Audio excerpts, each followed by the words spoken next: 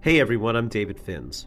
And on this episode of the Cyber Insurance Imperative, we're returning to a subject I have covered before, and that's the proposed amendments to the New York State Department of Financial Services cybersecurity regulations, known to New York insurance geeks as Part 500. The time for public comment on those proposed revisions has ended, and we're waiting for the rules to be finalized.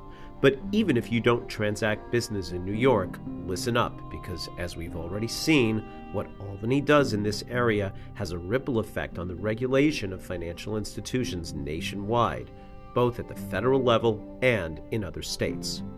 So what's in the proposal? Well, for starters, cybersecurity protocols are going to need to be approved by the organization's senior governing body. For most businesses, that means the board of directors. Apart from that, there are over a dozen specific requirements governing vulnerability management, such as pen testing and system scans, asset management, including expiration dates for support of software nearing its end of life, access privileges, multi-factor authentication, filters for web traffic and email, and incident response plans, including recovery time objectives. If there's any good news for financial institutions, it's that timeframes for implementation have been relaxed somewhat from the original draft.